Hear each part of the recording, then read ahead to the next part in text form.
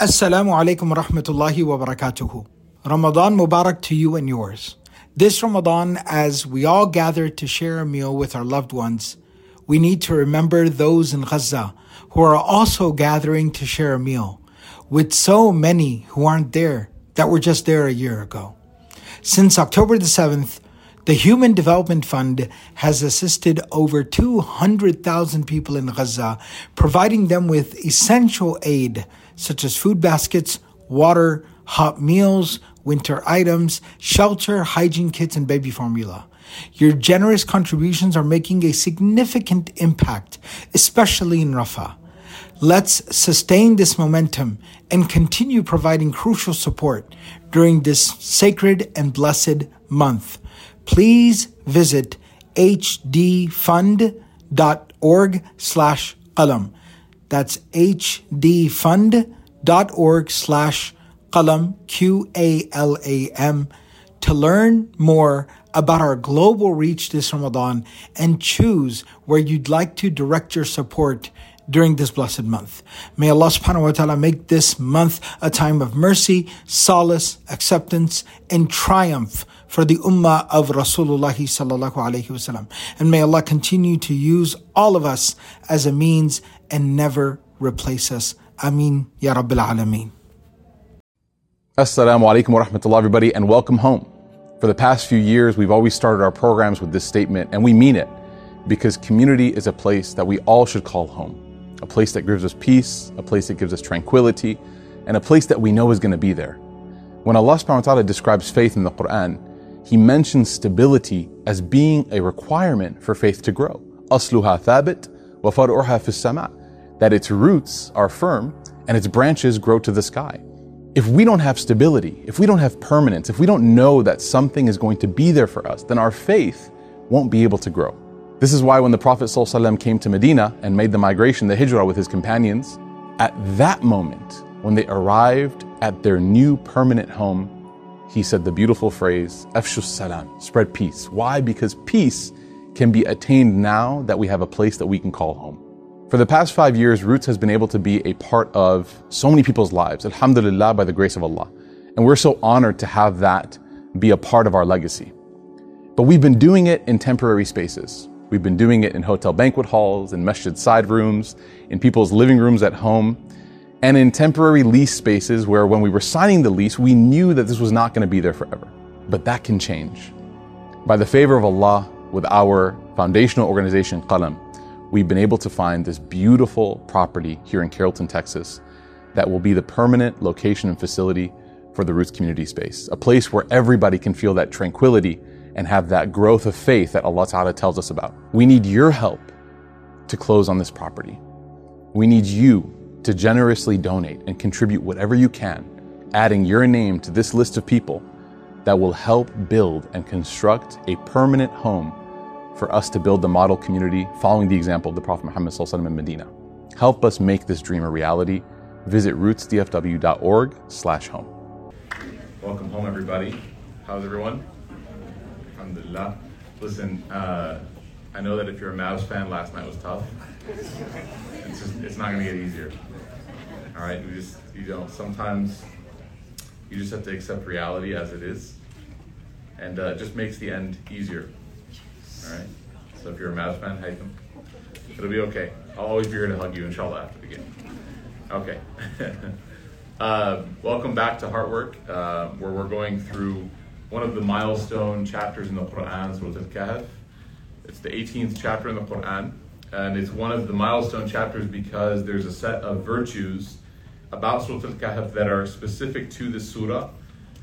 It is one of those chapters that the Muslim, the individual, the believer should be very familiar with, even if not to the level of like memorization or rote memorization. But the stories and the themes within the surah are so full of just absolute, substance for the heart of the believer that these stories are necessary, the necessary literature for everybody to have spiritually, for their heart to be in a good place. And this is why the Muslim is recommended to recite Surah Al-Kahf every Friday, not just for the barakah of it, not for the blessing of reciting it, but because of what it contains. Okay? So we did the introduction, then we did a little bit, we're going to finish today, the kind of like the preface that Allah subhanahu wa ta'ala gives in Surah Al-Kahf, and then we're going to start into the first story, which are the companions of the cave, and kind of give a background to that story a little bit before we jump into the actual passage in the Quran. So where we left off last week was we started talking about this idea that Allah subhanahu wa ta'ala has a purpose for this book, that the Quran is driven by something. It's meant to deliver something to every reader. All right, it's not just a book of, that's left up to the reader. No, the Quran has a directive. It actually has an intention. What is the directive of the Quran? What's the intention of the Quran? Why was the Quran sent? Yeah, very good, as a guidance. So all the other things in the Quran that you see, and as much as people might talk about different elements of the Quran, like science being in the Quran, or history, or if there's like a numerical miracle, like all these other miracles, I don't necessarily want to sit here and like confirm or go through or deny any of them, but that's not the function of the Quran, right? Whether or not the Quran, delivers scientifically impossible information that there's no way the Prophet ﷺ could have known, that's a separate conversation, right? And I'm not saying that it's pointless, I'm just saying that it's secondary. Primary, the goal of the Quran is to deliver guidance in the way that is best suited. So what that means is that when you look at the Quran, when you're reading through it, it's not going to read like a history book, even when you're going over a story of history. A history book is going to have names, dates, places. It's going to be, oriented chronologically. You're going to be looking through. The Quran might skip around here and there. Why? Because going through chronologically would distract from the function of guidance. If the point of guidance in that moment is to talk about one of the stories of Musa alayhi salam, it's not going to go through the whole thing over and over again. It's just going to pick that one part. Allah Ta'ala is going to deliver that one part. Why? Because that's the essential piece for that point of guidance. So we have something similar here. Allah subhanahu wa ta'ala is going to introduce a few pieces. Oopsies, sorry, I keep forgetting I have long legs. Allah Ta'ala is going to introduce a few pieces of guidance. However, they're not going to be, fully detailed, and not everything is going to be disclosed. But that's not any indication of weakness on behalf of the message. It's an indication of focus and of direction, of purpose. So we have here verse number 5, which we ended on last time, which is the idea of speaking without guidance. So what were the things that were being said without guidance? Well, one of the things, وَيُنذِرُ الَّذِينَ قَالُوا اتَّخَذَ اللَّهُ وَلَدًا. This idea that Allah subhanahu wa ta'ala has a child, or that he gave birth, or that he had a offspring of some sort. These are claims that were made by different people of the past. Now, we know that this surah was Meccan, so this isn't talking even necessarily about the people of the book. This is talking about the pagan religions that believe that God, all the idols they worshipped were God's daughters, or that God, some of them believed that angels were God's daughters. They had these theories, right? Speculations that were not accurate. They weren't based in anything factual. They were just conjecture. People just kind of came up with them. And the reason why Allah subhanahu wa ta'ala takes a moment here, a couple verses to address this, is because He wants us to walk away, one of the reasons why, is because He wants us to walk away with a deep appreciation for what knowledge is and why knowledge is so important. That in any scenario, if someone doesn't have knowledge, we don't take anything from what they say. If someone does not know what they're talking about, we don't put any stock in whatever it is that that person says. And it should be the same when it comes to religion. When it comes to faith, if a person doesn't have the requisite knowledge or training within the religious sciences, right? Quran, tafsir, hadith, etc., then when a person speaks on behalf of Allah, it's very, very important for us to realize and connect that, while even the intention might be good, it's not necessarily something that I should invest my entire belief into. Because why? Because training is necessary. It's requisite. So Allah Ta'ala here, He addresses this point. He says, مَا لَهُمْ بِهِ مِنْ عِلْمٍ. These people are making this claim religiously, but they don't have knowledge. And this is something that's very destructive. We kind of alluded to it last time. I didn't want to get in the religion versus culture debate, but now I do. No, I don't. I'm just joking. All right? a lot of times claims made on behalf of religion that are founded and their origin is coming from culture, right? Anyone here have any? Are we too scared to talk about them? It's like a group therapy session, okay? There are some where there is like a tangential relationship to religion, like very brief, and even then it's manipulated and twisted, and again, to kind of fit the cultural imperative, right? Whatever that culture wants. But the point that I'm trying to make is that it's very damaging when people grow up for 2-3 decades, and then they go and sit with a scholar or they attend a class or something, and that sheikh or sheikha says, this point or this belief or this whatever is not actually accurate Islamically. It's not actually what Islam says. If you look at the sources, if you look at what the scholars have said for 1400 years, not accurate. And that person, it's almost like a revelation, like a rebirth. Like, are you serious? What my grandma told me wasn't true? All those years. There's a few, man. What are some of them? I forgot. There's a few that Saad, here we go. A lot of wedding festivities. Oh, yeah. Okay, that was the easy one. Thank you. I was scared that you were going to bring up something that actually was true, and I had to, it hurt everyone's feelings. Okay, yeah. So sometimes, like some of the wedding festivity stuff, it's derived from other cultural practices, which in and of themselves are not evil. Some maybe, but in and of themselves, some of them are not. But still, to use that and say, well, in Islam, it's better this way. Actually, there's a really funny story that I can share with you. So many of you are aware of this, what the difference between like nikah and an engagement is, right? You guys aware of this? Okay, nikah means what? Marriage. Very good. Excellent. Okay, good. All right. Engagement is bataki, khutbah, like there's many different forms of engagement. Okay, Fatiha, this and this and this. That's another one that has, anyways. So all of these are not nikah. Okay, nikah is a shari'i term. It's a term that's brought up in the Sharia that indicates that these two people are married. And being married, it means that between them there are responsibilities, there are rights, and there are privileges that are now given to these two individuals as a unit, as a couple. Okay, that's what nikah means. So what happens is, there is traditionally, when there comes to nikah, the requirement is very vague. When the requirement for nikah is specific, but the requirement for what happens after is very vague. In that there should be something called a walima, which literally just means a party to feed people. And there should be, in the majority of scholars, they say a'lan, which means announcement. So no nikah should be done like in secret. Like people should not know. You shouldn't just, if someone says, let's get married, but don't tell anybody. That's unfortunately not part of the requirement of what we would consider to be traditionally nikah. And then also, there should be some form of feeding, like a party, a festivity. Now, it doesn't have to be 1,000 people. It doesn't have to be 500. It could literally be, hey, it could be like roots, like literally, hey, show up chicken salad sandwiches, welcome to my walima. Like, no one should take claim that this is their walima though, right?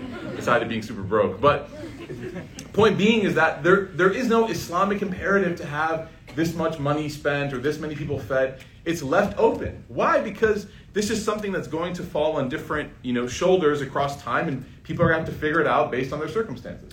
So if the Prophet ﷺ said you must feed 500 people, like that might be very difficult for certain people, okay, to do. And so it was left open, right? Now, the question or the issue that arises, which is, funny, it's a funny story, is that when someone gets a nikah, but they have not yet done the walima, this is actually talked about in fiqh, right? That is the pre-walima phase of marriage.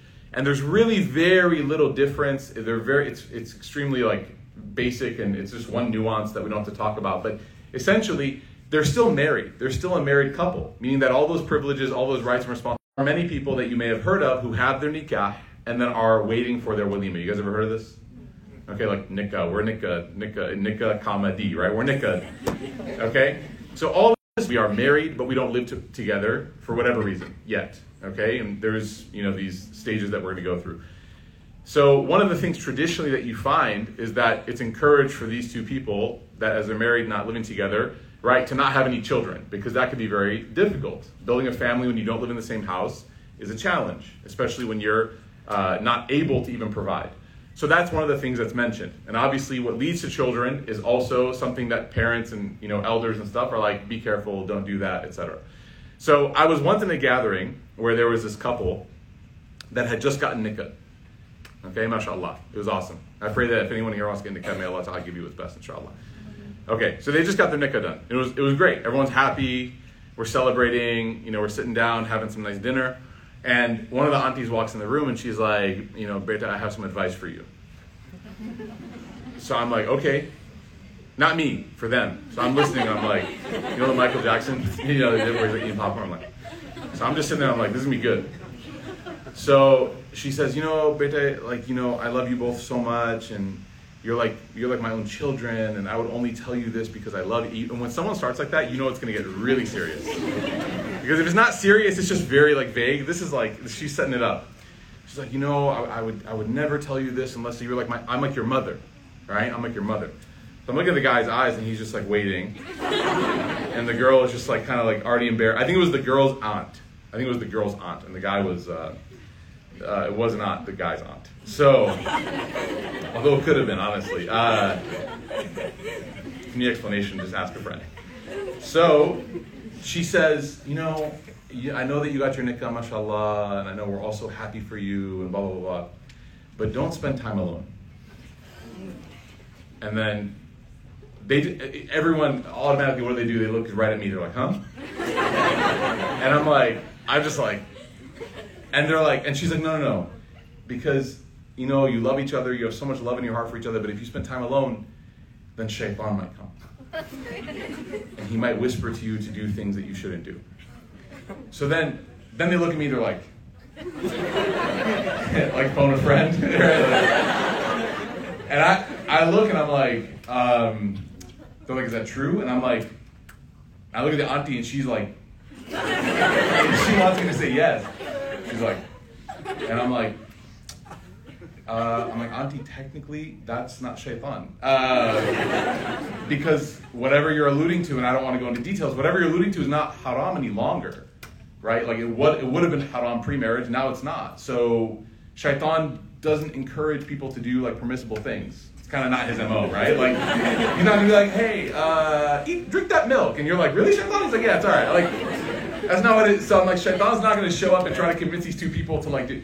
So she's like, no. I know. It's not haram, but still, shaitan might come. And I'm like, what are you saying, right? It just got really awkward. So, to Saad's point, right? Again, the cultural expectation of pre-shadi, pre-walima, no time together, was being manipulated, right, through religious language.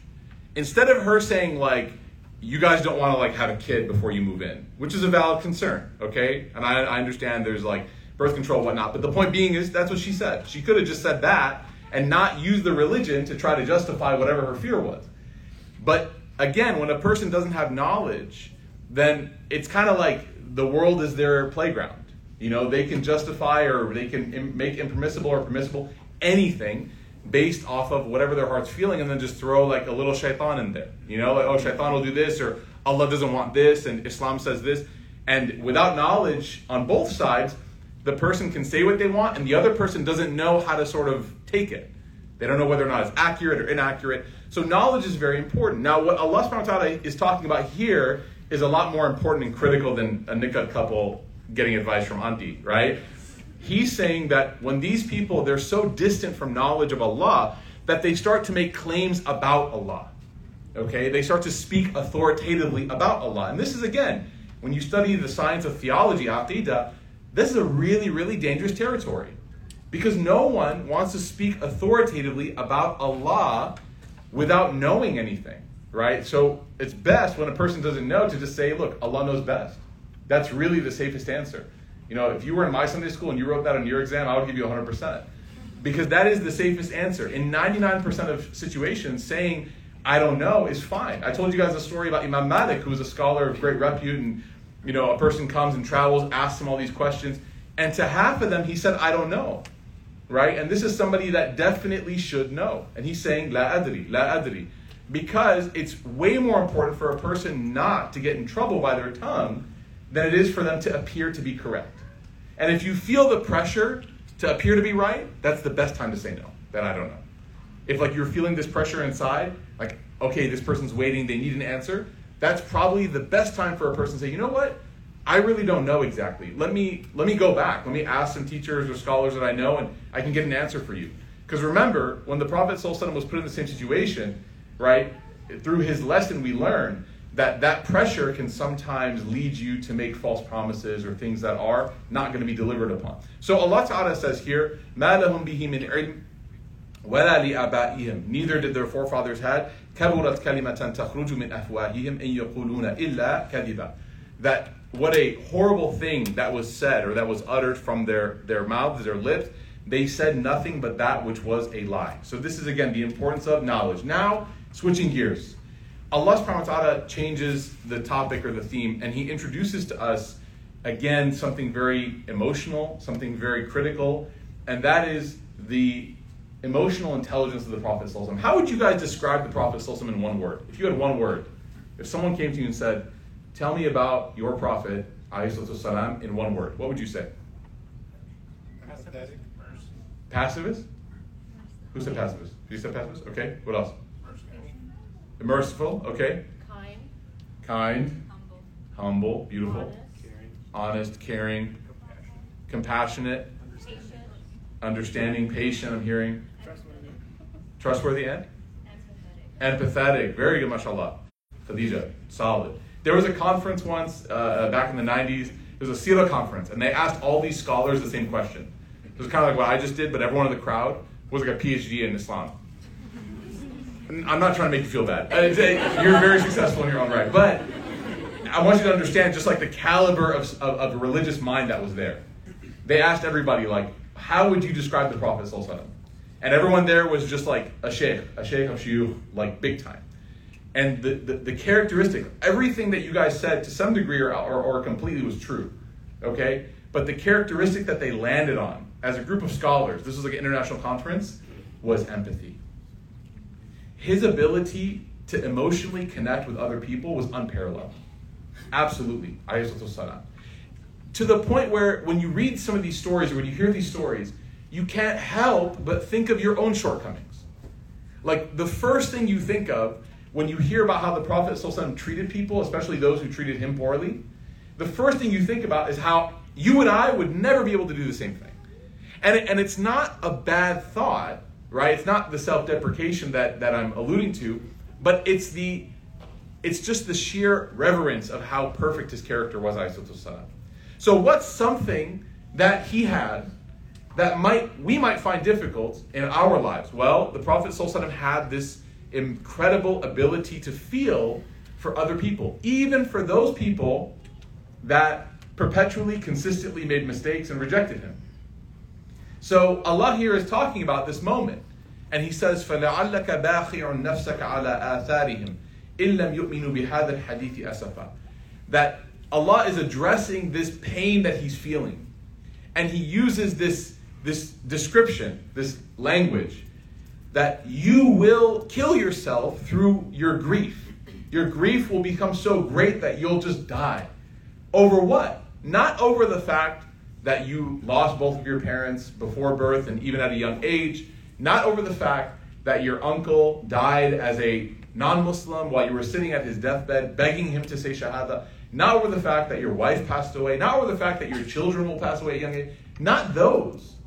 But one of the things that will cause you to have such heartbreak that you will feel tightness in your chest, you can't breathe, is that you're going to be sitting here talking to people and you're going to be trying to make sense to them of why this religious scripture should be something that they read and be a part of, and they're not going to listen to you at all. And it's not like how we are. If someone disagrees with you, what do? Very good. You just went like this. Right? Yeah. That's exactly right. Like if someone disagrees with you, what do? You just shrug your shoulders. You're just like, I don't care. Right? And maybe that's a defense mechanism. Maybe it's you're masking your hurt. You know, like I don't care, but you really do. And you're crying a little bit, right? I don't care, right? But in reality, we have so many different reactions to when people don't agree with us. Right? So we might shrug it off. We might, make excuses for them. We might say that, oh, well, they're not even intelligent enough to understand what I'm saying anyways, so, haha. We might, lump them into a category of people that we don't like anyways. There's so many different responses to when people don't agree with us. How many of us, when people don't agree with us, right? So you have something you're very passionate about. This isn't talking about Islam over the water cooler at work with one of your coworkers. This is like a life or death thing. This is you trying to convince somebody of something that you hold very near and dear to your heart existentially. Okay? So something you really believe in. I had this conversation the other day with a rabbi friend of mine talking about the Palestinian cause. And I just could not get him to say the words that I was trying to get him to say. Right? He kept saying it was complicated. Maybe wanted to punch myself, right? It's really complicated. I was like, I'm going to make things complicated. If you say the word one more time, I'm going to make you complicated, right? Physically. He kept saying it was complicated. And I was like, surely we can agree that it is wrong to kill journalists or children or bomb hospitals or schools or anything else, all right? I'm going to stop because I want to go to Palestine later this year, but you get my point. Surely we can just agree, like just say the word, just say yes. But everything had a pretext. Everything. And you might have the same experience when you're talking about racism, right? In the American experience as a Muslim, or sexism, or you might be trying to convince somebody of like a very basic, foundational fact, and they're just not believing you. They're not catching on. They're not admitting it, right? Now, the Prophet ﷺ, when he experienced this from the religious perspective, it caused him so much grief, and this is something that is a skill that really cannot be it cannot be faked. It's not something that you can just, act, oh man, I wish. This empathy is something that has to be felt, sharpened, honed. And let me tell you something. The job of the Prophet ﷺ was to deliver the message to all people. The job of the Prophet ﷺ was to have compassion and mercy for everybody. The job of the Prophet ﷺ was to try to be there for everybody, yes? Okay? Does that sound pretty good? Yeah. Would the world be a good place if everybody had mercy for each other, compassion? Have you failed in that regard? Yes or no? Anybody? We all stop nodding at once. People here don't like to admit failure. Yeah, for sure. Have you been mean to people before? Have you been hurt? Maybe rightfully so. Maybe they hurt you and you responded in kind. But the prophetic response is that when somebody does something that goes against what you are hoping for, whether it's in conversation or in action behavior, is to have empathy for that person. And it's a really tough place to get to. That's like the height. It's the height. Imagine somebody saying something so mean, hurting you so badly, and instead of responding with anger, the thought you have is, I wonder what it is in that person's life or heart that's allowing them to feel that way. This was who the Prophet ﷺ was. People would literally tell him, I want you to die. I want you this, I want you that. You're crazy, you're this, you're that. And the Prophet ﷺ would come back and meet them the next day. How can I help you? How can I? And they're like, get away, get away. They would laugh at him, mock him. Only later, years, sometimes months, or maybe years later, to be shaking his hand saying, I believe you're the messenger of God. There's no way that the conversion of so many of those companions would have happened if he responded the way that you and I respond to people. There's simply no way. One of the proofs of prophethood, if people want to say, well, what do you know? How are you sure that the Prophet Muhammad ﷺ was a prophet? One of the proofs of prophethood is his character. It's simply beyond human capability. When you read these stories, and they're all vetted. I mean, these are his enemies telling the stories. They're not even all of them his companions. Some of them are like, yeah, I just became Muslim. Let me tell you what happened. This. But he never said this to me, or he never did this to me. He always made me feel this way. Again, it's beyond capacity. So Allah Ta'ala here is describing it. But Allah Subhanahu wa Ta'ala here is drawing a line. And he's saying that as much as you have this capacity for empathy and for emotion to connect, he said that when a person rejects or denies, you can only let it bother you to a certain degree. You cannot let it consume you. If something does not go the way you want it to in your life, you're allowed to feel disappointment. You're allowed to feel pain. You're allowed to feel, you're allowed to experience the depression that you experience or the anxiety you experience. We're all allowed that. But there is a limit. There is a point at which Allah subhanahu wa ta'ala informs us and tells us that we're not supposed to lose our lives over the disappointment that we feel, even if it's the disappointment of the Prophet ﷺ trying to convert people or accept people or bring people into Islam. An example of this, if you get into a fight with somebody, how long do you have before you have to talk to them again? Everyone knows this. It means we all have parents. Okay. How long can people be quiet with you for? 3 days. All right, so generally the hadith says, لا يحل أن يهجر أخاه فوق ثلاثة أيام. The hadith says it is not permissible for a person to make hijrah, which is a metaphorical term for what? Ghost somebody, right? To migrate away from somebody, literally is what it means. Hajra yahjur, to migrate. Okay? You can't ghost somebody for more than 3 days. After that, you have to at least respond with salam. And then you can do another 3 days. Okay? So you can reset every 3 days with salam. That's really bad. I shouldn't teach you that. Okay, so the scholars say that's the minimum. Okay, so the point being is what does that teach us? Couldn't the Prophet ﷺ have just told us, hey, suck it up. If somebody hurts your feelings, be nice. Be like me. Right? What expectation does that set? If the Prophet ﷺ says if someone's mean to you, hurts your feelings, makes you upset, makes you angry, you better not go quiet on them. You better treat them exactly as normal. What expectation does that create? Huh? It's unrealistic. Very good. It's unrealistic. Like, you would look and be like, Ya Rasulullah, I'm a human. I'm not an angel.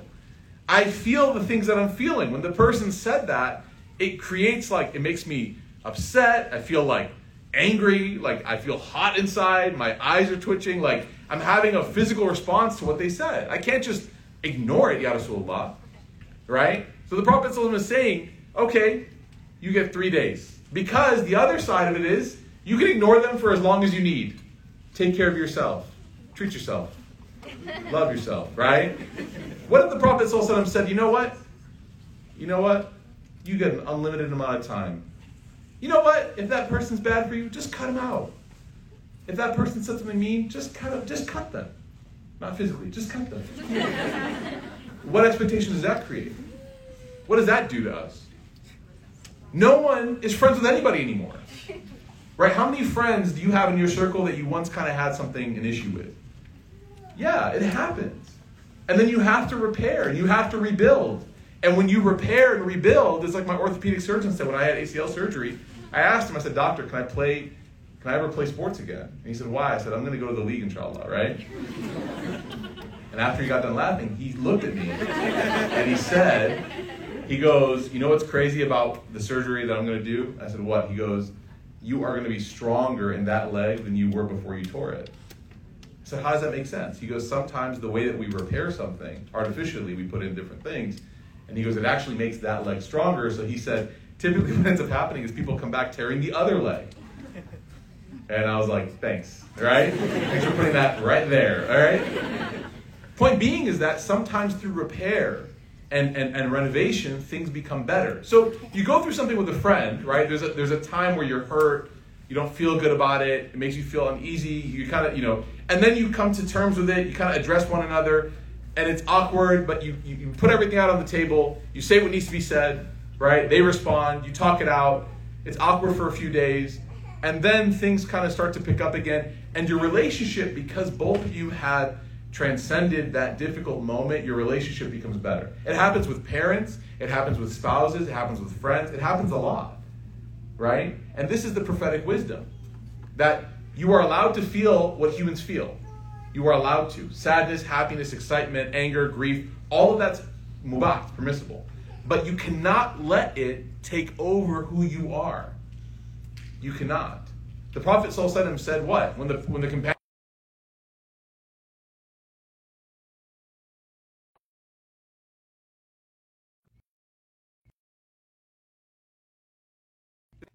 The Prophet ﷺ said, don't get angry. Right? That's such an interesting thing to say. Don't get angry. Well, the scholars say, what did the Prophet ﷺ mean by this? Because surely it's possible for people to get angry. I mean, it's impossible for someone not to get angry about something. The scholars say what the Prophet ﷺ told him was not don't ever feel anger, but do not become a manifestation of your anger. Do not become so grumpy, so upset, so discontent all the time that when people think of you, they think of anger.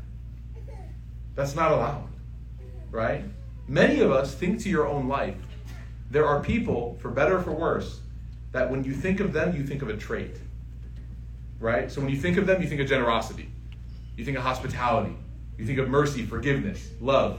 Then there are those, may Allah protect us, that when we are thought of, people think of stinginess, backbiting, lack of trust, anger, deceit, procrastination.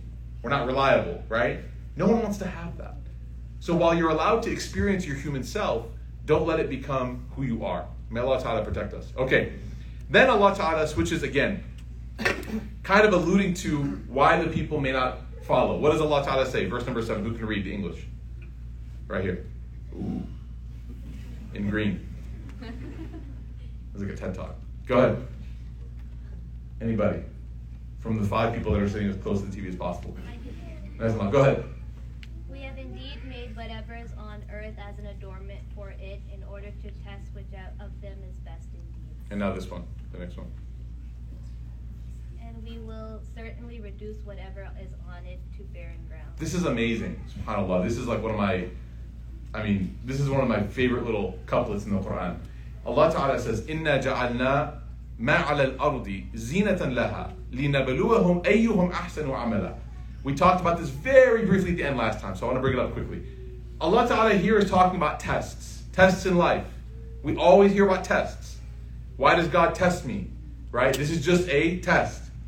But the interesting thing is that if you read the verse backwards, you would assume that Allah subhanahu wa ta'ala is going to bring up what?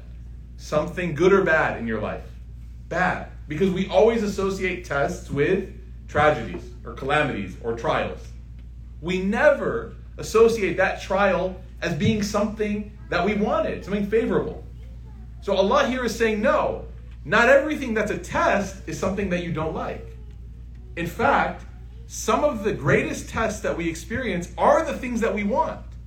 Like we want that, Allah gives it to us, and it fundamentally changes our spiritual makeup, who we are. If it makes us someone better, or we stay the same, then the test was passed. But if it makes us worse, meaning if we develop some sort of spiritual disease because of that, let's say that Allah Ta'ala gives somebody wealth, and as a result they become arrogant. Okay? Then is that wealth really a blessing? Is it a blessing that it turned that person from being otherwise very normal and agreeable and socially, beneficial to others? Now, whenever that person looks at others, the first thing they look at is the brand of clothing that they wear, or the car that they drive, or the neighborhood that they live in. Those are things that person didn't care about until they attained or achieved that level of wealth. So the person thinks that Allah favored them and gave them, right? But in reality, that person is being tested and is failing that test. May Allah protect us. So Allah Ta'ala gives people things, right? Degrees, education, spouses, children.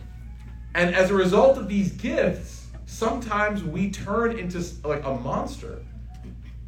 Allah gives you money, and all of a sudden, you look at everybody else that's struggling financially, and you're like, they're just not working hard. What does that mean? What does that mean, subhanAllah, that they're just not working hard? You think people enjoy being in difficult situations financially? You think it's easy? You think it's like, no. But the reason why a person loses that empathy is because they've been blessed immensely. I like to think of this word, instead of being blessed, I say being blessed, because it's like being tested with a blessing, right? And subhanAllah, man, you have to be careful, because people, the way that we talk about things that society wants for us is almost absolutely definitively that it's good. You know what I'm talking? You know what I mean? Like something good happens to you, and people say, MashaAllah. You get your degree, or you get a job, or you get this or that, and people start celebrating. Wow, that's amazing. And there's a bunch of hype coming through. And in your mind, like when you start to believe the hype, you start to forget that, I better be careful. Because the thing that Allah has given me, everything that is given comes with a responsibility, yes or no? Everything that is given comes with a responsibility. And everything that is given, Allah will ask about. Every single thing. That's why we believe as Muslims, the first people to enter paradise will be the poor. Not because, there's a lot of reasons why, but not because everybody who's poor is necessarily automatically better than anyone who has wealth or riches or what. No, but because they have less to answer about. The person who has more money, right? You look at people across the world with such pity. Oh, subhanAllah, like, look at how poor the ummah is. Look at how poor the rest of the world is. You know the companions, they used to cry when they got wealth. Don't take this too seriously, but I want you to have it just when you need it. Don't live this statement every day because it could hurt. But I want you to have it just when you need it. Abdurrahman bin Auf, when Mus'ab bin Umair died in the Battle of Uhud, when he was martyred in the Battle of Uhud, Mus'ab was the equivalent of like someone who grew up in Hollywood. Okay? When he was in Mecca, he was so wealthy, he was so famous, so well taken care of, that everyone wanted to be Mus'ab. Okay? In terms of his fashion, his hygiene, his pedigree, he was like everyone was jealous of him. When they described him in Mecca, they said that he had so much cloth. Cloth is expensive. If you guys have ever gotten clothes made, like tailored, they measure by the yard, right? So I hear. Okay. So, no, but anyways, it's cheaper sometimes. So, he had so much cloth that when he walked in Mecca as a young person, as a wealthy young man, his clothes would drag behind him for like yards and yards and yards. Now for you and I, we're like, that doesn't seem very productive. Right? Sounds like a waste. Exactly. It is a waste. Because you know what? He had another garment to wear the next day, and the next day, and the next day, and the next day. He was so wealthy, he didn't have to wear the same garment twice. I remember actually, subhanAllah, I was watching one of the documentaries or biographies on one of the NBA players, I forgot who it was, and they said they never wore the same pair of socks twice. Ever. And I thought to myself, me either, but that's because my dryer keeps eating one of them. And so I constantly have to buy new ones, right? Not because I'm wealthy. In fact, I got to start a GoFundMe for my sock. No, but this guy literally, and then he was at an away game, and they went to his hotel room, and the camera was following him, and you see this bag, this Foot Locker bag. This is how you know it was old, because it wasn't Amazon. Foot Locker bag, and in the bag was just like brand new 3 or 4 packs of these Nike socks. And he says, I get hundreds and hundreds of packs of these socks every season. And I never wear the same socks twice. And I remember, again, this isn't me judging, I'm not like, wow, what a sinner. But what I'm saying is, it's a sign of opulence, isn't it? It's a sign of wealth. Right? They used to say the same thing about other athletes, that they would never wear the same shoes twice or whatever, okay? The point being is that was Mus'ab. He had so much wealth that he wouldn't wear the same garment twice. He could drag his clothes. He had so much, he could drag it behind him. Fast forward now, 2 decades, decade and a half, when Mus'ab is fighting in the Battle of Uhud. And he sees that the Prophet ﷺ is vulnerable, that the attack is to front now, and he sees that the Prophet ﷺ is basically, they've identified him, the army is close to him, and they're coming to him with their swords, and they've struck him over the head, they've hit him on the helmet. The Prophet ﷺ is not looking good. His area is not looking good. Mus'ab, one thing that was interesting, I don't know if people know this, they say that apart from the family of the Prophet ﷺ, he looked like him the most. That he looked like him the most. So if people looked quickly and they didn't know what the Prophet ﷺ looked like exactly, they would think they were like brothers, right? Even though obviously we know that that's not the case with the Prophet. But the point being is that they look similar. So Mus'ab, when he sees that the Prophet ﷺ is being attacked, he picks up the flag, the liwa, and he rides his horse towards that area, and then he peels away. And what happens is you have these hundreds of soldiers rushing toward the area to attack the Prophet, and they see Mus'ab and they think, what? That's him. Because you can't communicate that quickly. So some of them are going to the actual place, and then some say, oh, he's getting away. So they start chasing him. And as a result of that, he's being chased by hundreds of soldiers. This isn't a video game. This isn't some area where it's like, he can get out of this. When he's doing this, he knows this means his end. He's fully aware. And he gets cut and hit by sword after sword after sword until his life eventually ends. When they came after the battle, and that action single-handedly saved the Prophet ﷺ's life amongst many. There were many actions that day of bravery that saved the Prophet ﷺ's life. That was one of them. The scholars say that had Mus'ab not done that, who knows what could have happened. When they came to his body, the companions, they tried to cover his body with what he was wearing as a sign of respect for the recently deceased. And they straightened out what he was wearing as a piece of cloth, and they covered his head, but they noticed that when they covered his head, his feet would show. So then some of the companions went to his feet and they pulled the cloth down to cover his feet. And when they did that, they noticed that the cloth would expose his face. And they did this 1 or 2 times until they realized that this wasn't some sort of error where the cloth was not folded or folded. They said, he doesn't have enough cloth. He doesn't have enough cloth. And they started crying. Not because they were sad that he died. That was a different kind of sadness. They were crying because in all of their minds, 10 years prior, they remembered the young man walking in the streets of Mecca with more cloth than he needed. And now he laid there, lifeless in the battlefield, with not enough cloth to cover his body. And Abdurrahman bin Auf, who was also very wealthy, when the death of Mus'ab was reported to him in Medina, he started crying and he said, I'm so afraid. Look at his trajectory. Many of us would say what? Oh man, he went from wealth to poverty.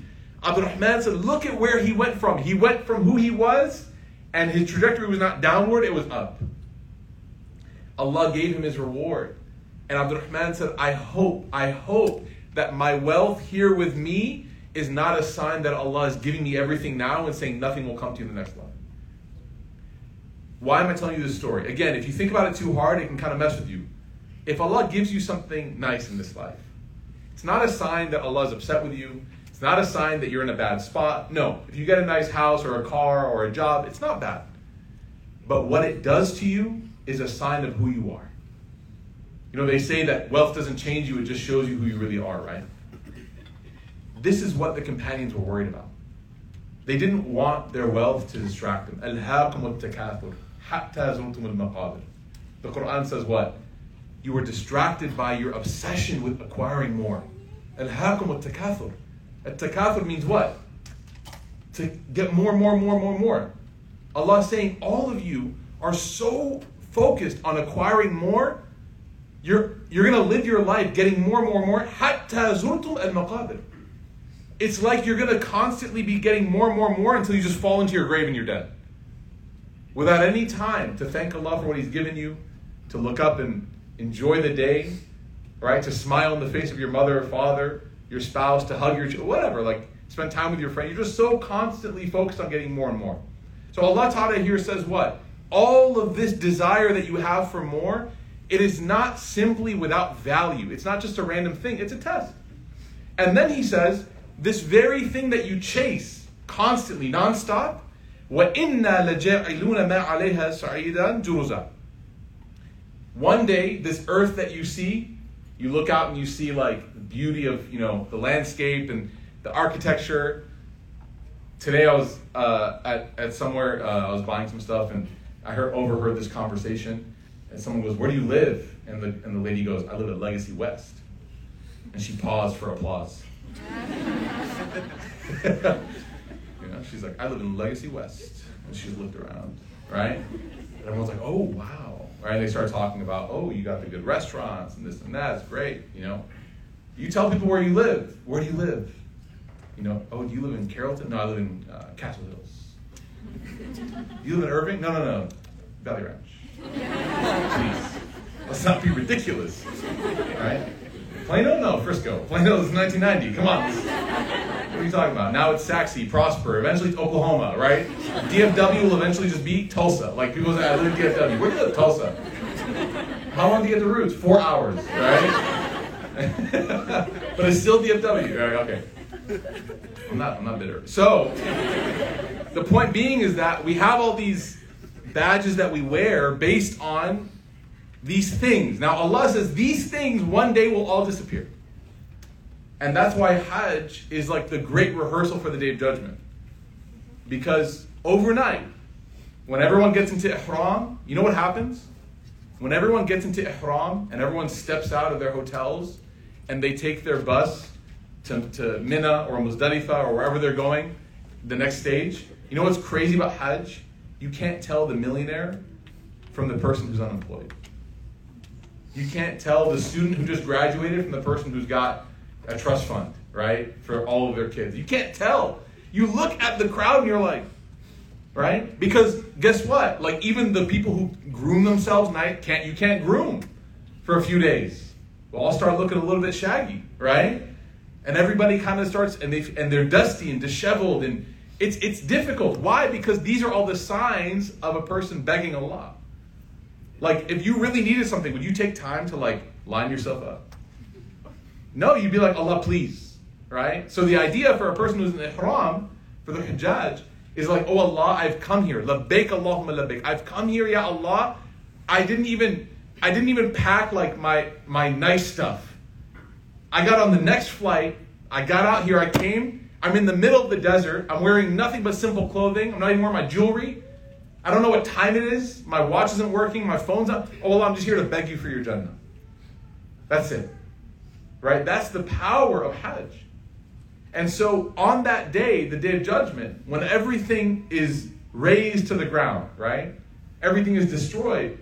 You think we're all going to care who got the Model X or you think everyone's going to care like about who lived in what zip code? You think people in Irving are going to look at people in Valley Ranch and be like, lucky, right? No. No one will care. And we thrive, we live, we're marketed to, we are convinced that you are better because of something. Platinum status, VIP. What's the Sephora thing called again? That was a test. See, all of you know what I'm talking about. VIP thing, right? Mehreen gets all this stuff all the time, right? Okay? We're convinced. We are convinced that we are somehow more special. Even right now, I'm not trying to shame people. Who's playing tonight? What teams? Celtics and the Heat, right?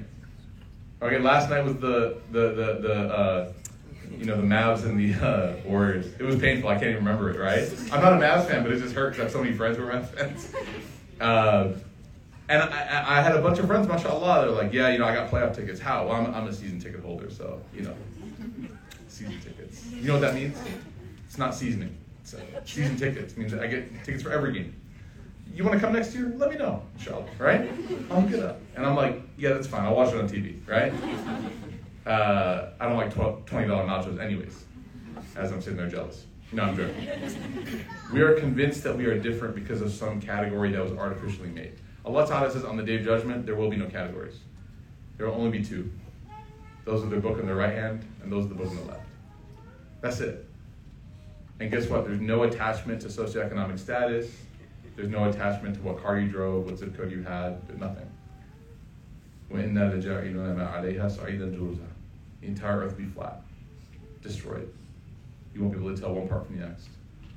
أَمْ حَسِبْتَ أَنَّ أَصْحَابَ الْكَهْفِ وَالرَّقِيمِ كَانُوا مِنْ آيَاتِنَا عَجَبًا. Allah Ta'ala now begins the story. We have a few minutes left, so I'll get started.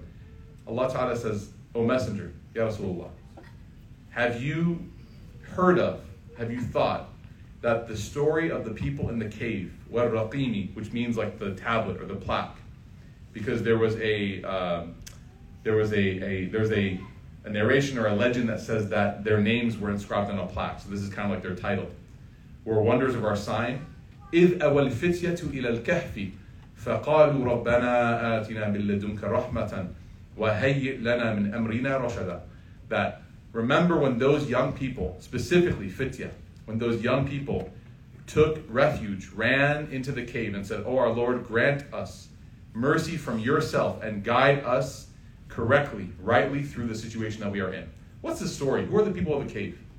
The people of the cave are a group of young men that existed in ancient times. Okay, this is like pre-prophetic times. And their society was one that was immersed and steeped in immorality. Multiple levels, right? Immorality in terms of virtue and ethics, But also, of course, there was a disconnect from like Abrahamic faith tradition. They were no longer believing in one God. There was like idol worshiping, people taking advantage of each other spiritually, etc., etc. So there was an entire society that was like Gotham City, okay, but in the desert. And these young people, in them lived this candle of consciousness. Like they were not taken by the distraction. They had something that stood out. And so what they did was every year in this society, in this culture, there were festivals and there were parties and gatherings in which all these kinds of like immoralities would take place, right? The idols would be worshipped there and all kinds of partying type things, drinking, whatever would happen. During this time, these young people, they took it upon themselves to not engage and not participate in this kind of behavior. This was something that they decided to do. Now, what's interesting is that in the beginning, many of them just kind of stayed internally separate from it. They didn't participate in it, but they just kind of separated from the gathering itself. But the first thing that we hear about in some of these narrations is that it wasn't a group of them at once. In fact, some of the Isra'iliyat, they tell us that it was one person. It was a single person, right?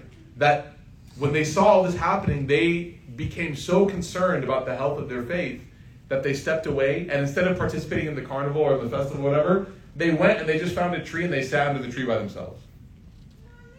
And then after that, another person who had that same quality of consciousness, they looked over, they looked and they looked at the guy sitting on the tree and they walked over and they said, "What are you doing here?"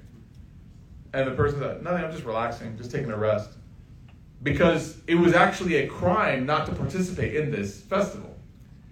And so the second person looks at the first guy and he says, Are you also uncomfortable? Do you also not want to be here? And the first guy goes, "Yeah, this is bad. Like, I don't want to be here at all." So the second person sits there. And then there's a third guy in the party, looks and he sees these two guys. And he's like, "What's going on?" Right? So he's a party, let me go. So he walks over and he says, "What are you guys doing?" They're like, Nothing at all. Just taking a break from the dancing. Because again, they don't want to get busted. And the third guy goes, yeah, me too. Just want to rest from that dancing, right? He sits down and he goes, "Dancing's haram, right?" They go, "Yeah." This isn't accurate, this is a summary. He goes, "We don't want to be here, right?" You go, "Yeah, we don't want to be here." And eventually the group grows in this manner. 1, 2, 3, 4. So many lessons, subhanAllah. We're not going to have time until next week to get to them. We don't have our work next week because of Memorial Day, but the week after, inshallah. Right? Number 1, Allah describes them not as people, He describes them as young people. Very interesting.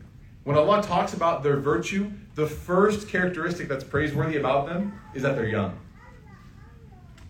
Like we have a baby chanting Allah back there. Right? The youngest amongst us, most pious, mashallah. Okay? Why is it important that they're young? Why is that something that Allah... Because remember, the Quran is not accidental.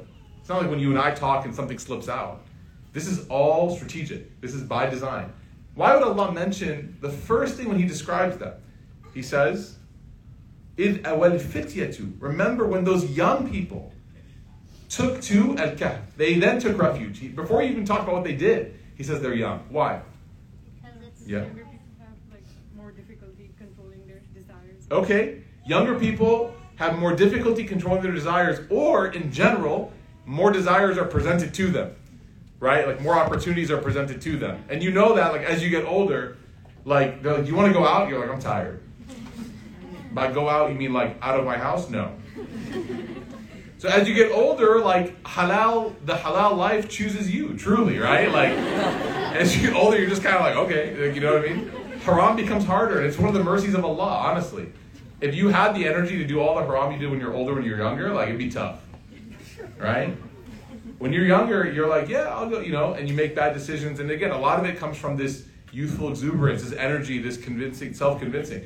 When you're older, you're like, "I'm just going to stay in. Let me see if I can keep wudu for a couple hours. That's exciting. And then I'll see if I can pray. Let me see tonight if I'll pray Isha before I fall asleep. Or if I'm going to wake up in the middle of the night, startled, all right? Wondering what that is. Wake up, jump up, make wudu and pray Isha, and then try to fall asleep for the next 2 hours. When you're young, the decisions you make about morality in general are a lot more considerable to Allah subhanahu wa ta'ala. Because there's a lot more opportunity. What else? We had other hands? Why young? Yeah. Like I guess maybe they may not have the wisdom that, like the youth may not have the wisdom that the older Yeah. people may have. Interesting. It's harder for young people to make the right decision because we don't have wisdom. Wisdom is just experience turned into knowledge. So when a person does the right thing, wisdom is forming. When a person does the wrong thing, wisdom is forming. And then after you've committed enough mistakes or done enough right things, like you start to acquire this new thing called wisdom. It's no longer just knowledge. Now it's like, oh, now I know why I shouldn't run late to this thing. I can run late to that, but I can't run late to the passport office or to my flight. Because running late to those things is not like running late to class. In class, they still let me in. I can still get away with it. Right? For my flight, it's a big hassle. Okay, so now I'm learning. Now you're wise. And then you bump into like that first-time traveler. Not first time they're still scared. Second time. Or somebody who just doesn't have that wisdom and you're like, trust me, you don't want to make this mistake, right? So you're right. Young people, because of their lack of experience, don't have that substance of wisdom, hikmah, that older people tend to have because they've been through more. The other reason why being young here is so notable, and we'll finish with this, is because when a young person chooses to do the right thing, despite having an opportunity to do anything, it is the ultimate sign of gratitude within the heart of that person. If you can do anything and you choose to do what Allah loves, it is one of the greatest manifestations of shukr to Allah subhanahu wa ta'ala. Because you could literally have utilized the time He gave you, the health He gave you, the wealth He gave you, anything. You could have utilized it for something else. And you decided that, oh Allah, you gave me this, and even though I could do this as a means of gratitude to you, Allah, I'm not going to dare even think about using this in a way that I know that you're not going to be pleased with. And that's going to change your entire perspective. So gratitude is achieved by young people with their actions more than their words. If you want to know if you're grateful to Allah, you don't have to check how much dhikr you make every day. You have to see how much dhikr you live every day. Like, do I make the right choice? Am I grateful for my health? Then I'll stop to pray. Am I grateful for my wealth? Then I'll give charity. Am I grateful for my family? Then I'll keep the ties of kinship. I'm not going to make calling, you know those memes and those TikToks that talk about when your in-laws or whatever your overseas relatives call and you like fake death or like run away. I know we all laugh because we've been there, but think about how diametrically opposite that is to the tradition. Think about that. In Islam, we're taught to keep the family ties. One of the things that Khadija radiallahu anha said to the Prophet sallallahu alaihi wasallam when he first received revelation, showing him that she knew he was special to God, was she said, in a world where nobody cares about their family, إِنَّكَ لَتَصِلُ الرَّحِمَ.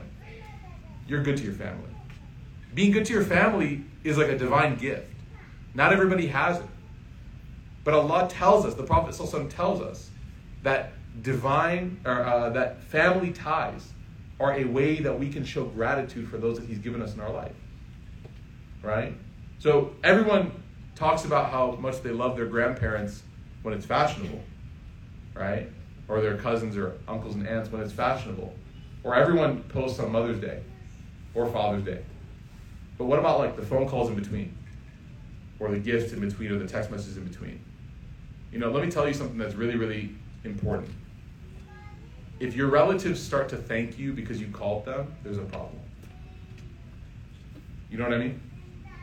If you call your cousins or something, or your aunt and uncle, or text, and they're like, thanks, I really appreciate it, like, thanks for reaching out. Not being sarcastic, like, thanks, but like genuinely. If your grandma or grandpa is like, I really appreciate that you called, it might mean that there's not enough communication, right? So whatever you have left in your life, in terms of relationships, like I don't have any grandparents left anymore, may Allah Ta'ala have mercy on them, right? Whatever relationships you have, don't make it the burden that we oftentimes joke about it being. It's not. It's an access point. It's an access point to Allah. That's very, very unique and very rare. We'll stop here, inshallah. We'll go ahead and conclude. May Allah Ta'ala give us all of the good that we've talked about this evening. May Allah Ta'ala allow us to become people of Quran. May He allow us to become people that we have the empathy of the Prophet ﷺ in our lives, that we're able to understand the value of this life not being in brands or wealth or any sort of acquisition, but the value of this life is our closeness to Him. May Allah Ta'ala allow us to have the consciousness of spirituality and of faith even in our youth, that we are not distracted by the opportunities around us, but rather we're focused on pleasing Allah subhanahu wa ta'ala. Subhanakallahumma bihamdik, nashhadu an la ilaha illa ant, nastaghfiruka wa natubu ilayk. Assalamu alaikum wa rahmatullahi wa barakatuh. Just a reminder to everybody, we don't have a session next Monday, inshallah, just because there's a lot of traveling happening because of the Memorial Day, the holiday weekend. But we will be resuming, inshallah, the following Monday. So the first Monday of June, inshallah ta'ala. Okay? Assalamu alaikum wa rahmatullahi wa barakatuh.